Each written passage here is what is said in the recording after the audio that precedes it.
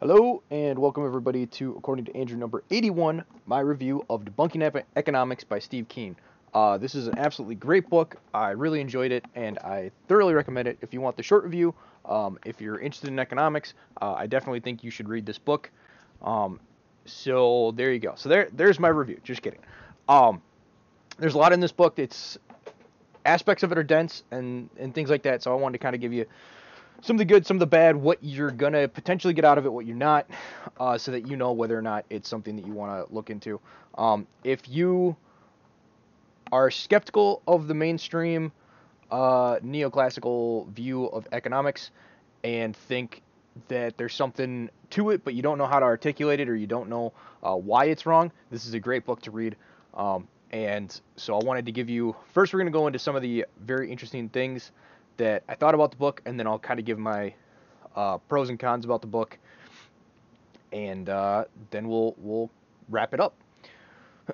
So the so the things that I got out of the book. So one of the very first things that I thought was really interesting that stood out was the way that he modeled the economy. So typically, the way that we model the economy, or the way like the Marxian view of the world, is you have your capitalists and you have your workers, and then obviously Marx goes through his whole thing of how the workers are going to unite against the capitalists and overthrow them and stuff like that. But Keene makes a very poignant observation that and articulates something that um, put into words something that we kind of knew, and it really helps better frame the argument and the understanding of how the economy actually works. So he says there's actually three classes. There isn't just workers and capitalists. There's workers, capitalists, and bankers, and it's a very key distinction, because this is one of the things that kind of muddied up Occupy Wall Street movement. If you guys listen to Tim Cass' podcast at all, he talks about a lot how the Occupy Wall Street kind of got hung up, and you also see some stuff when you look back at some of the things where they're complaining about the 1%, and then you get some people muddying in there going, oh, well, do you think that the 1%, this doctor that worked really hard and now is like has a couple $1 million, he's part of the 1%. Do you think that guy's a problem? And obviously, nobody at the Occupy movement was really going after those guys. Maybe some of them were, but in general, those are not the people they're targeting. They were targeting specifically bankers and Wall Street. It was called Occupy Wall Street for crying out loud. But this is a tactic used to muddy the water and make it so that you kind of created divisions within the movement and then broke the whole thing apart. Uh, and so um, it was a very effective tool. So basically, by subdividing from your workers, your capitalists, and your bankers, you no longer have to say 1%. You can say the bankers and their cronies in the finance industry who basically collapsed the entire economy and then got a payday. And so this better precision of language is really helpful. So if anything like this Occupy Wall Street type movement happens again, there's a way in which economics and stuff like that can be talked about in a way that frames the people who made the mistakes and are responsible for the current state of affairs, for the responsibility and the blame to be laid at the feet of the correct people, and no more of this money in the water of, oh, well, do you mean a doctor? Do you mean an entrepreneur? Do you mean a farmer? It's like, no, obviously we don't mean those people. We mean the bankers who created a Ponzi scheme of debt, collapsed the entire system, or take control of literally everything, and now expect us to just go along with it. Um, Let me make sure I didn't miss anything there.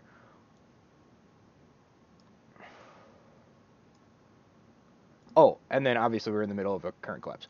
Um, Also, the way that he kind of constructed this theory and this form of analysis was very interesting and insightful.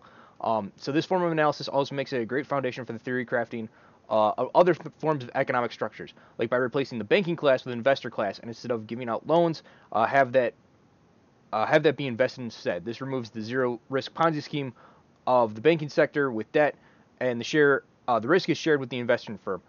This may cause similar business cycles to the banking sector, but it is an area that I think is worth exploring more in depth. Uh, there are certain questions. So there's I he had this interesting way of framing what is it?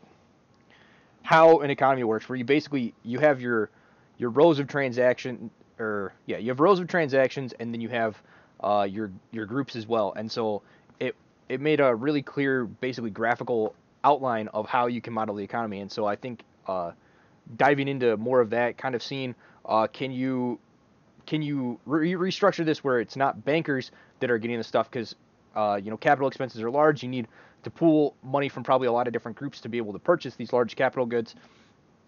So how can you do that for average people and make it so that what's it called?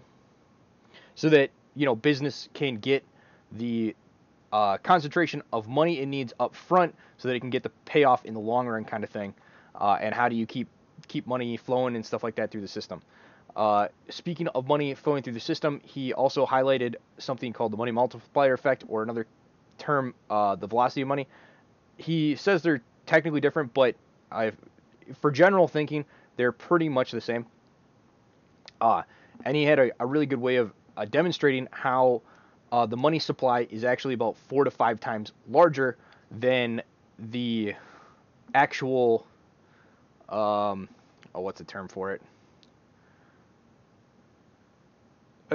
Than the actual amount of money in the system. Because the reason for that is, as people are exchanging goods and stuff like that, basically workers get paid, they spend most of that money, that then goes to pay another person's wages and things like that, and so the economy kind of continues to spin. It makes it so that the actual amount of money circulating is more akin to maybe 4 or 5 times the actual amount of money in the system, which is rather kind of interesting.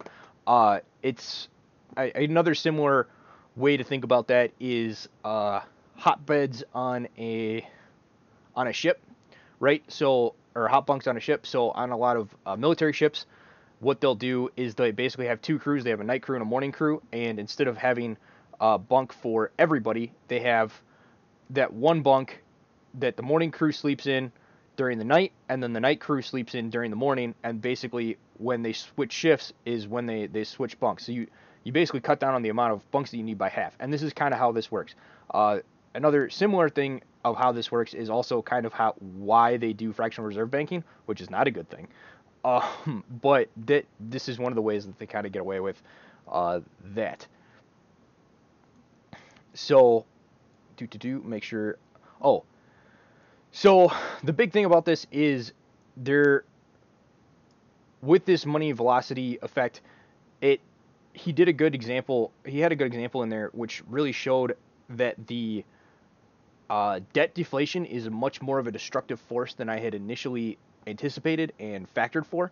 So when I think about debt deflation, I was just thinking about it in the normal sense of without the money multiplier effect, where you take the money that's currently, let's say there's $100 in circulation, and you take $1 of that, and you pay off $1 of your loan, and now there's only $99 to pay back however much that loan costs. So now the more you have to pay back, the more the loan costs, and you're removing money from the circulation, and that's a problem.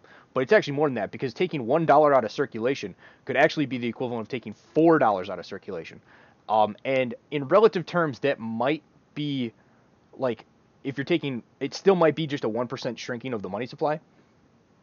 But when you get to how large our overall economy is and stuff like that, sometimes 1% can be a massive swing.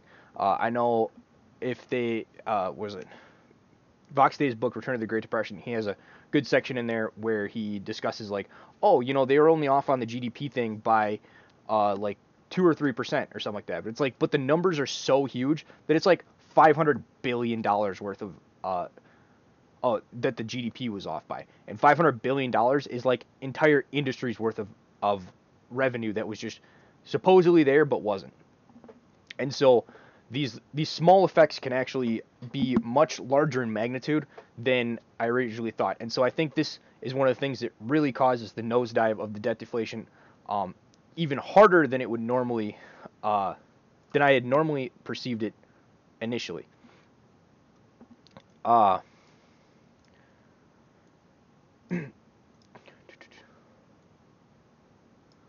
thing to also potentially consider is this this more rapid shrinking of the money supply could kind of leave firms, and I think he does talk about this as well. When he touches on debt, I really like the sections where he touched on debt in here, um, because it's not something that's talked about in most economic books. So it was nice to kind of have that be discussed, and I thought he had some great points on it. Makes reference to Michael Hudson's book, and Forgive Them Their Debts, which I have read, and it is fantastic. I also recommend. Um, but you could, as you have this debt deflation, you have this constriction of not only just the raw money supply, but the circulating money supply, the money multiplier effect, and that could make it so that firms that were on solid footing all of a sudden and don't have any debt, don't have any stuff, all of a sudden find themselves financially insolvent. And so this is why the debt issue isn't just an individual firm issue of like, oh, well, this firm should have paid blah, blah, blah, and should have done that. It's like, well, it doesn't just affect you. It affects everybody. If that one firm has too much debt, you're like that debt is now money that's in the economy that's being used to buy your products. And like, sure, it might be 4 or 5 steps removed or something like that. Maybe it's only 1 or 2 steps removed, but it's still helping buy your products. And the instant that money starts getting paid back, all of a sudden your business model is no longer profitable. And so that's why you see this massive contraction. On top of, he also touched on how a lot of the way that they get this debt fueled speculation going on, it sets up the whole thing of what's it called? Of Ponzi scheme financing, where basically the entire business plan is that the economy will keep growing forever, and therefore you'll grow your way out of the current terrible financial plan that you have.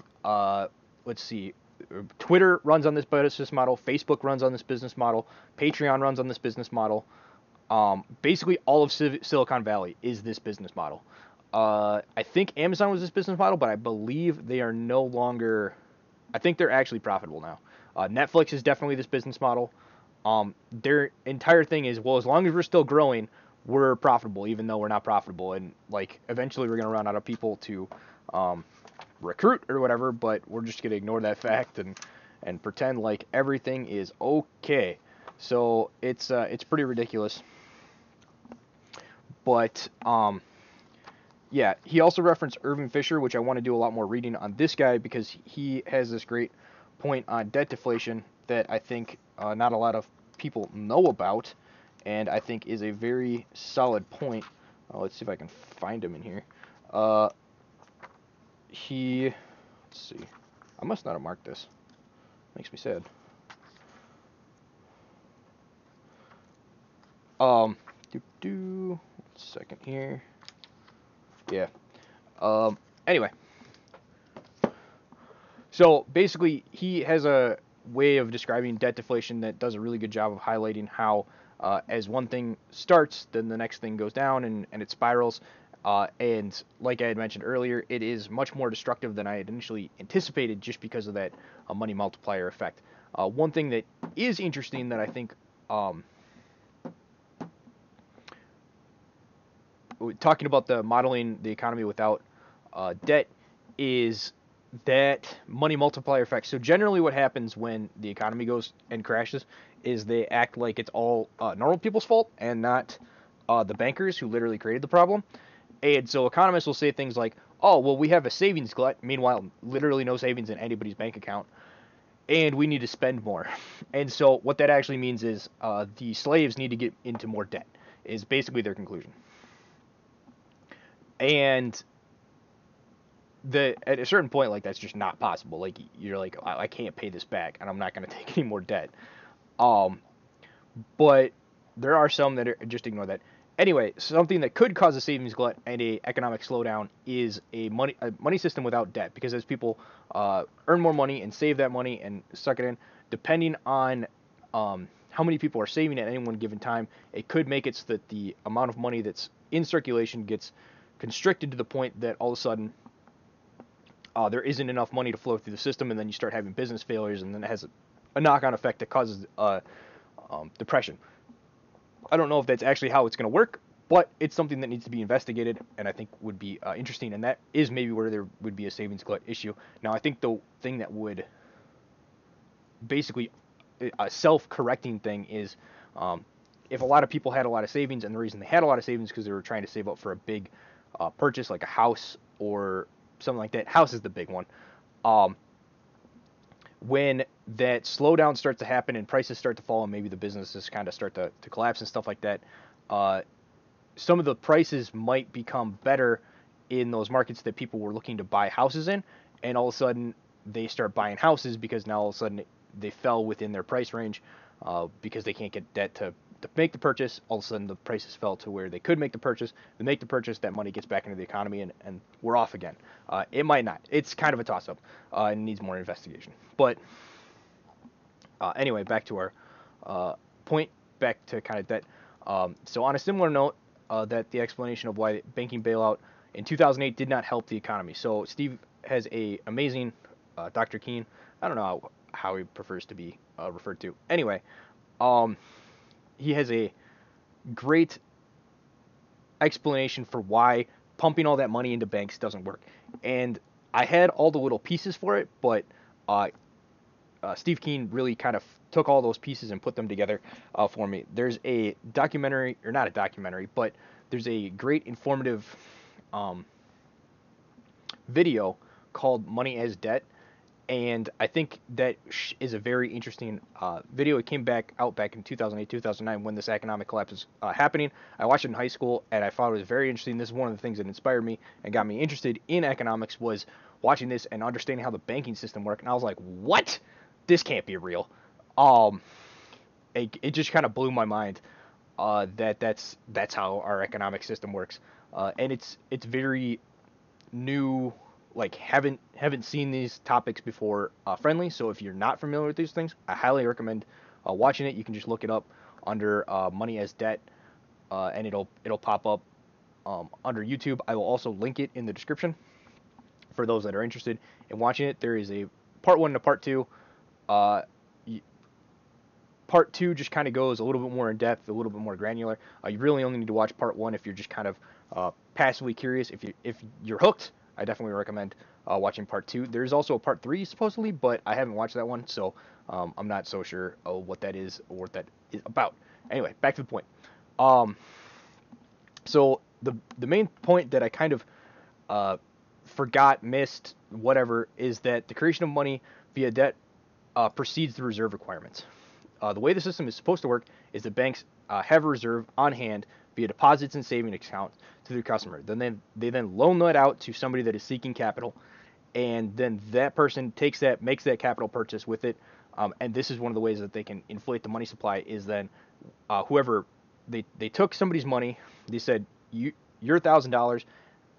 I take $1,000, put it in the bank, put it in a savings account. Now they act like I still have that money. I can withdraw it whenever I want.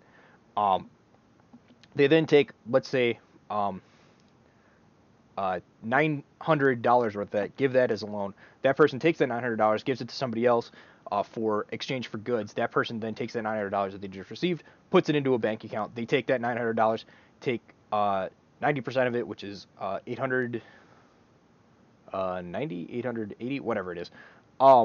Takes that, loans that out again to somebody. They take it, buy the thing. That person puts the money back in the bank. They loan out that another 10% of that, and they just keep doing that until they basically have inflated that initial $1,000 to, I believe it goes, you can inflate it to $100,000 from an initial, or maybe it's 10,000.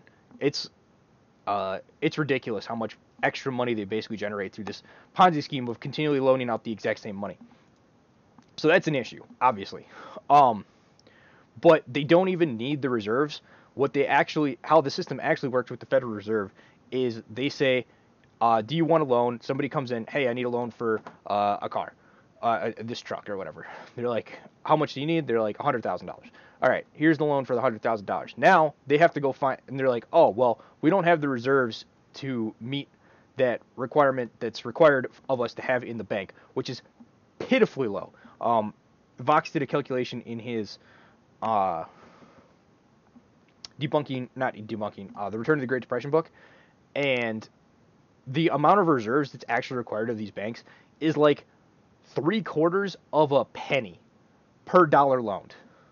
It's it's unbelievable. Anyway, they don't have the money, so what they do is they go to the federal bank and they're like, "Hey, we need the reserve requirements to make it so that we don't crash the economy." And they're like, "Well, you need to get it through normal means." It's like, "Well, we didn't, and if you don't, the economy's going to crash." And the Fed basically have them in like a catch-22 where it's like, really they need to just reform it. But anyway, then the Federal Reserve pumps that money into them, and then they meet the reserve requirements. So what happens when they give all of this? So the way the money is created is that other people take on debt and take on loans and stuff like that. So giving money to bankers doesn't actually increase the money supply, because if they have extra money, they never needed the money to loan out in the first place. So having extra money just makes it so that they hold greater reserves, because they generally just kind of do that out of a natural fear, going back to the the panics and the runs in the bank. But basically everything's virtual nowadays, so it shouldn't really be a problem. But it's kind of goes back to some of that thinking. And then if nobody's basically everybody's loaded up on debt to their eyeballs, to the point that they can't take on any more debt. So giving them money doesn't actually do anything, because they need people to come in and take out debt to be able to generate this money and get it out of business, or get the economy out of the rut that it's in. So because everyone's so indebted, they can't do it, and they don't need the reserves because they can just create the money out of thin air. So if you do the reverse, where you give businesses the loans, or basically just write off their debt, or give them cash, they can either pay the debts off that they have, which is probably what some of them are going to do. That does actually shrink the money supply, but that money was just kind of printed out of thin air anyway, so it doesn't actually have any effect on the money supply. It just goes right back into the pocket of the person that printed it, basically. Then the other thing that they can do is they can, but even so, like let's say they pay off their debts. Now that they've paid off their debts, they can now look at making capital expenses again that make it so that they can start growing their business and stuff like that. And so that kickstarts the generation of money again, and you can get business up and rolling and restart the economy. So that's why giving money to the people and stuff like that is much better. And that's kind of what we're seeing in this current recession with the bailouts. Now, they still bailed out the banks. They gave they did give businesses bailouts, but it was like for crony reasons, which isn't good. Though they did give the average guy some bailouts with the PPP loans and things like that. So that might be one of the reasons we don't see as big of a slump right now. But once people start paying back their debts and stuff like that, I think they're going to have to do a lot of money printing or just debt write-offs to prevent the entire economy from basically spiraling into a debt deflation that we can't get out of. So that was very interesting.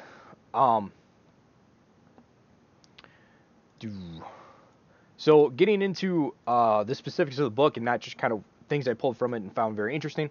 So the primary goal of the book is to attack the current way of the dominant form of economic thinking that is taught at colleges today, and that is neoclassical economics. So this book does an utter thrashing of neoclassical economics, which is the dominant school of thought today.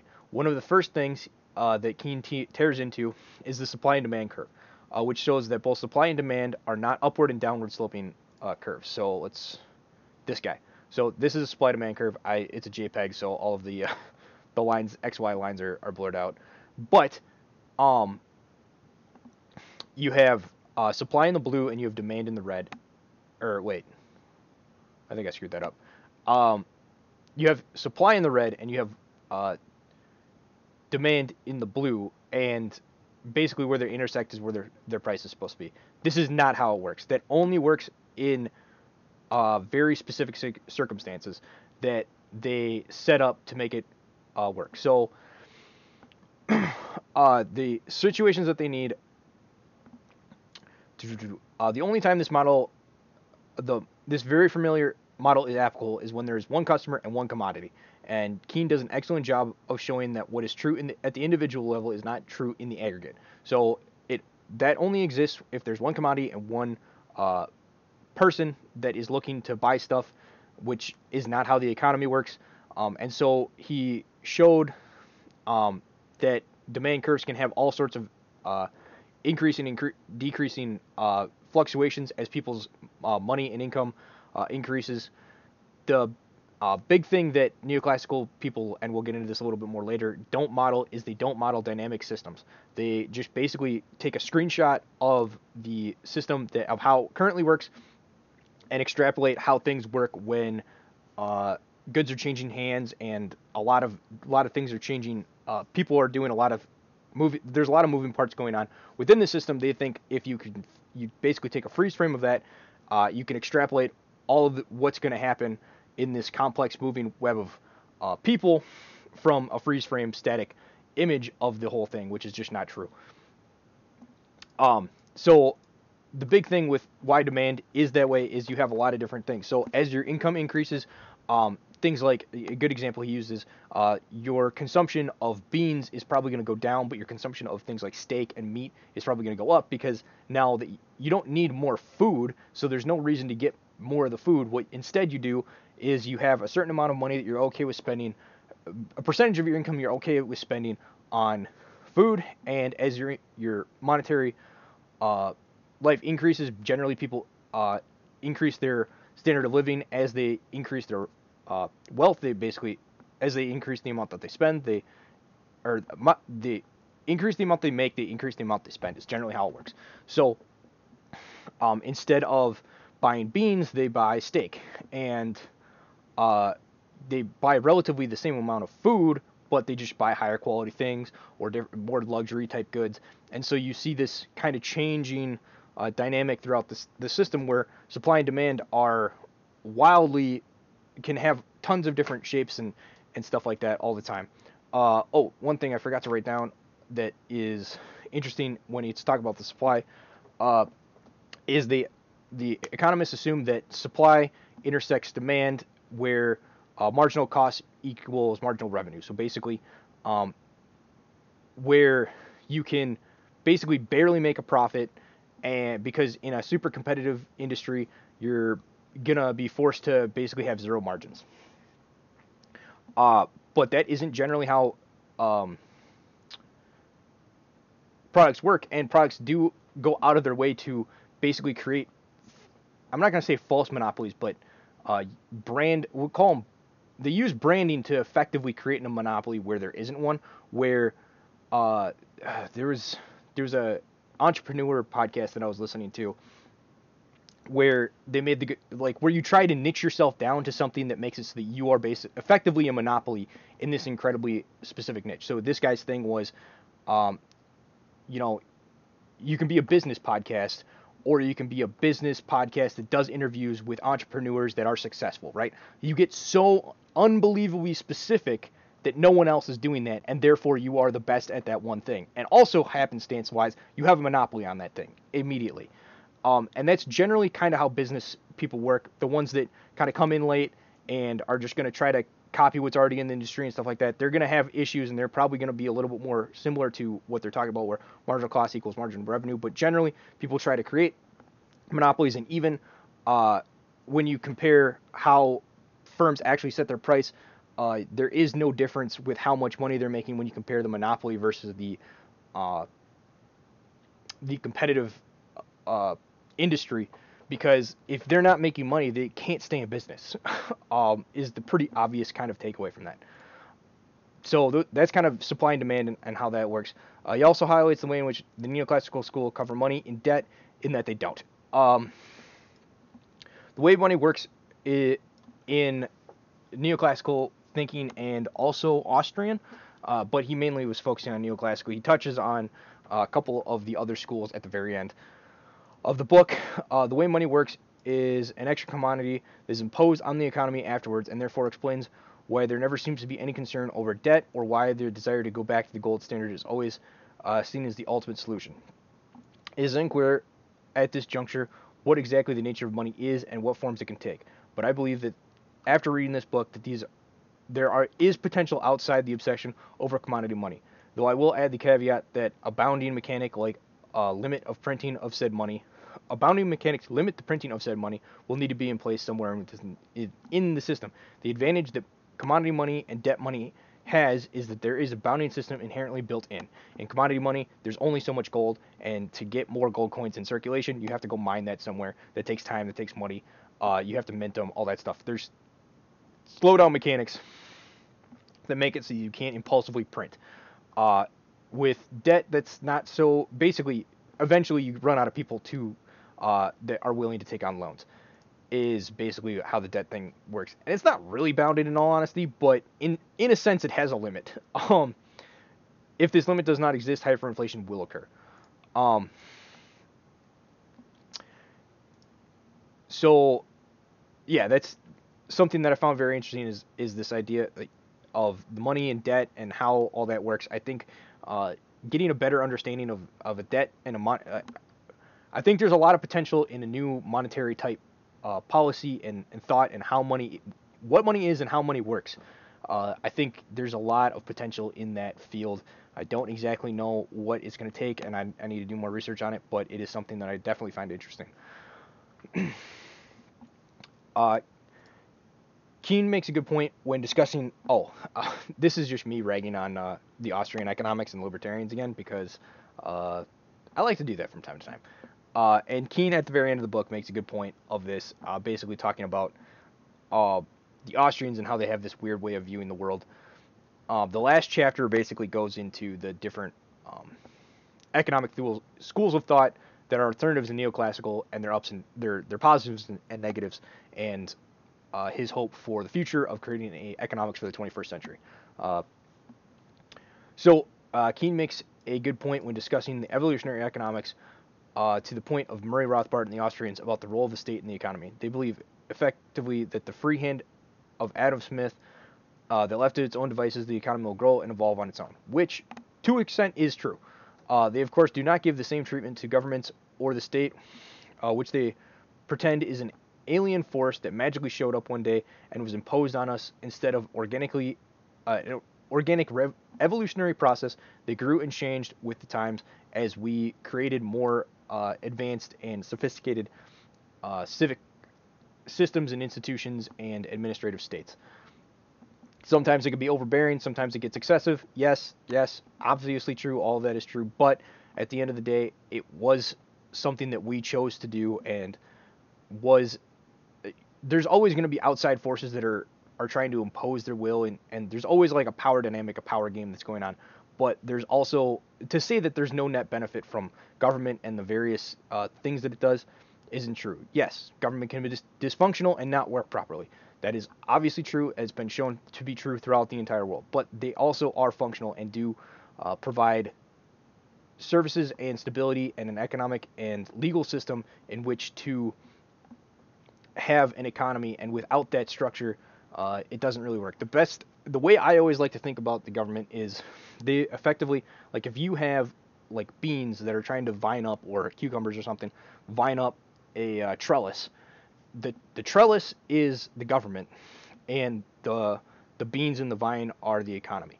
And you can't eat the trellis, you can't do anything, but without the trellis, the beans wouldn't be able to grow and produce and be as bear as much fruit as if that trellis wasn't there. And then it's just on the ground. The animals can get at it really easily. I feel like the Austrian and libertarian way of thinking about this is they're like, oh, let's just remove the trellis and act like that's not going to have any effect on the system. Or even worse is they act like, oh, we'll remove the trellis and replace it with something that is exactly a trellis. So, yeah. I just thought it was a clean, succinct way to explain the peculiar thinking that Austrian economists have. It's specifically Murray Rothbard to a certain extent. Though Keen makes a good point about them that they have highlighted the role of entrepreneurship in the economy more than any other economic school. So that's a very interesting thing, and it's something that needs to be considered.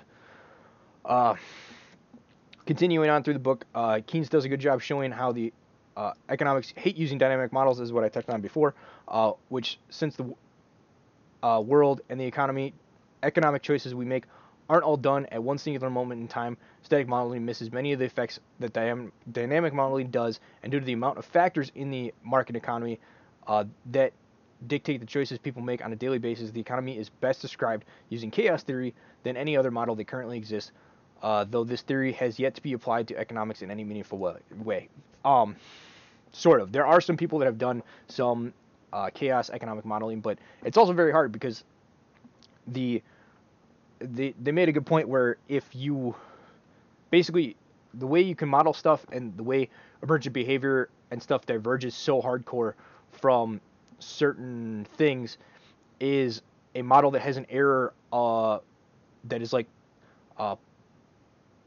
1 to the like negative 14th amount of decimal points will have within like 50 cycles or something like that, will have an error that's like 1,000 times that's off by like 1,000 times, and therefore the model is completely junk. And so, and if that cycle time is like a day, you're talking like 2 months, and the model's junk. So that's one of the things that makes modeling this kind of emergent behavior and all these different things really hard. And so I don't exactly know what that means for the long term. If it's better to just kind of try to model stuff via thought experiments and kind of going with your gut more than trying to mathematically prove something out, because it's not something that is going to stay static and dynamic, and you're not working with defined principles, right? You're not working with masses and weights that if something's 50 pounds and it needs to support this thing needs to support this for 50 pounds for X amount of years. Like, there's certain things in engineering and mathematics and stuff like that that you can factor for, even if there are a lot of opposing factors and things you're trying to balance out, you can factor for a lot of that stuff. Where in economics, because you're dealing with people and their human tendencies and human actions, and they're free to basically do what they want. It's not going to. There's more variables there than can possibly be calculated. Is basically what I'm getting into. So to kind of get into some final points here. So the book does mainly center around neoclassical economics and the mistakes they make, and not so much what direction economics should go in, though he does provide a couple options at the very end, the last chapter, like I talked about. Being that this book is called Debunking Economics, it certainly fits the bill, but some of the chapters can be a bit into the weeds. So if you like really technical stuff, you're going to love this, but it did make my eyes glaze over a couple of times, and he even kind of gives you a warning about that. It's just kind of the nature of some of the stuff. If he's got to talk about something really specific that neoclassical economic people do, that's like a technical thing, like, you're just going to have to dive into that.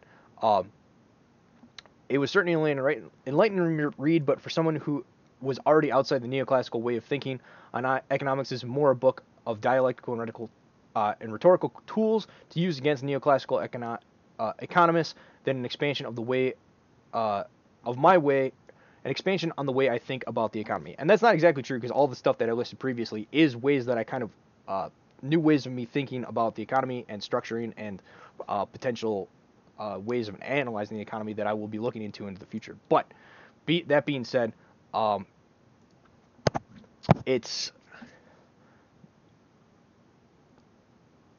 you get more out of if you're looking for ways to address neoclassical economic talking points. This is more what the book was directed at than the things that I necessarily got out of it. It was great that I was able to get those things out of it, but that wasn't the reason the book was written. Though there were still nuggets in there that did help me in this regard to, as I said earlier, I've always studied economics for fun and primarily focused on the philosophical arguments and foundations of how the economy should operate over the more technical and mathematical stuff. Not that I couldn't do that stuff, because I do have degrees in engineering, so I've definitely taken the requisite math that is required for these kind of things. But if your foundation isn't square, the theory will eventually collapse. But Keene provided some ideas and tools throughout the book that I might try giving a shot try and move some of these ideas to model and see what happens. I was unfamiliar with how to model economics, as it was something I had never looked into. While this book isn't an introduction to economic modeling, it might have leave you with enough tidbits and resources to help you, for you to try your hand at it. And it's something that I'm definitely going to be looking into, trying and seeing what happens. Due to not being up on neoclassical economic jargon, some of the terms were that were throughout the book. Uh, some of the terms throughout the book got kind of confusing, and I had a hard time kind of keeping them straight in my head because there was a lot of terms that kind of got introduced over a short period of time, which is just kind of how it happens. And it's just like a dense book. It's hard to read more than one chapter at a time because there's a lot to process within that chapter. Keene does give a definition of the term before delving into the technical stuff, but if you aren't super used to terminology like marginal cost over marginal utility, things like that, and how that interacts with the supply-demand curve, then some of the parts will be tougher to read than somebody who has a background in this stuff. Certainly doesn't make it unreadable, but it is certainly not an introductory book.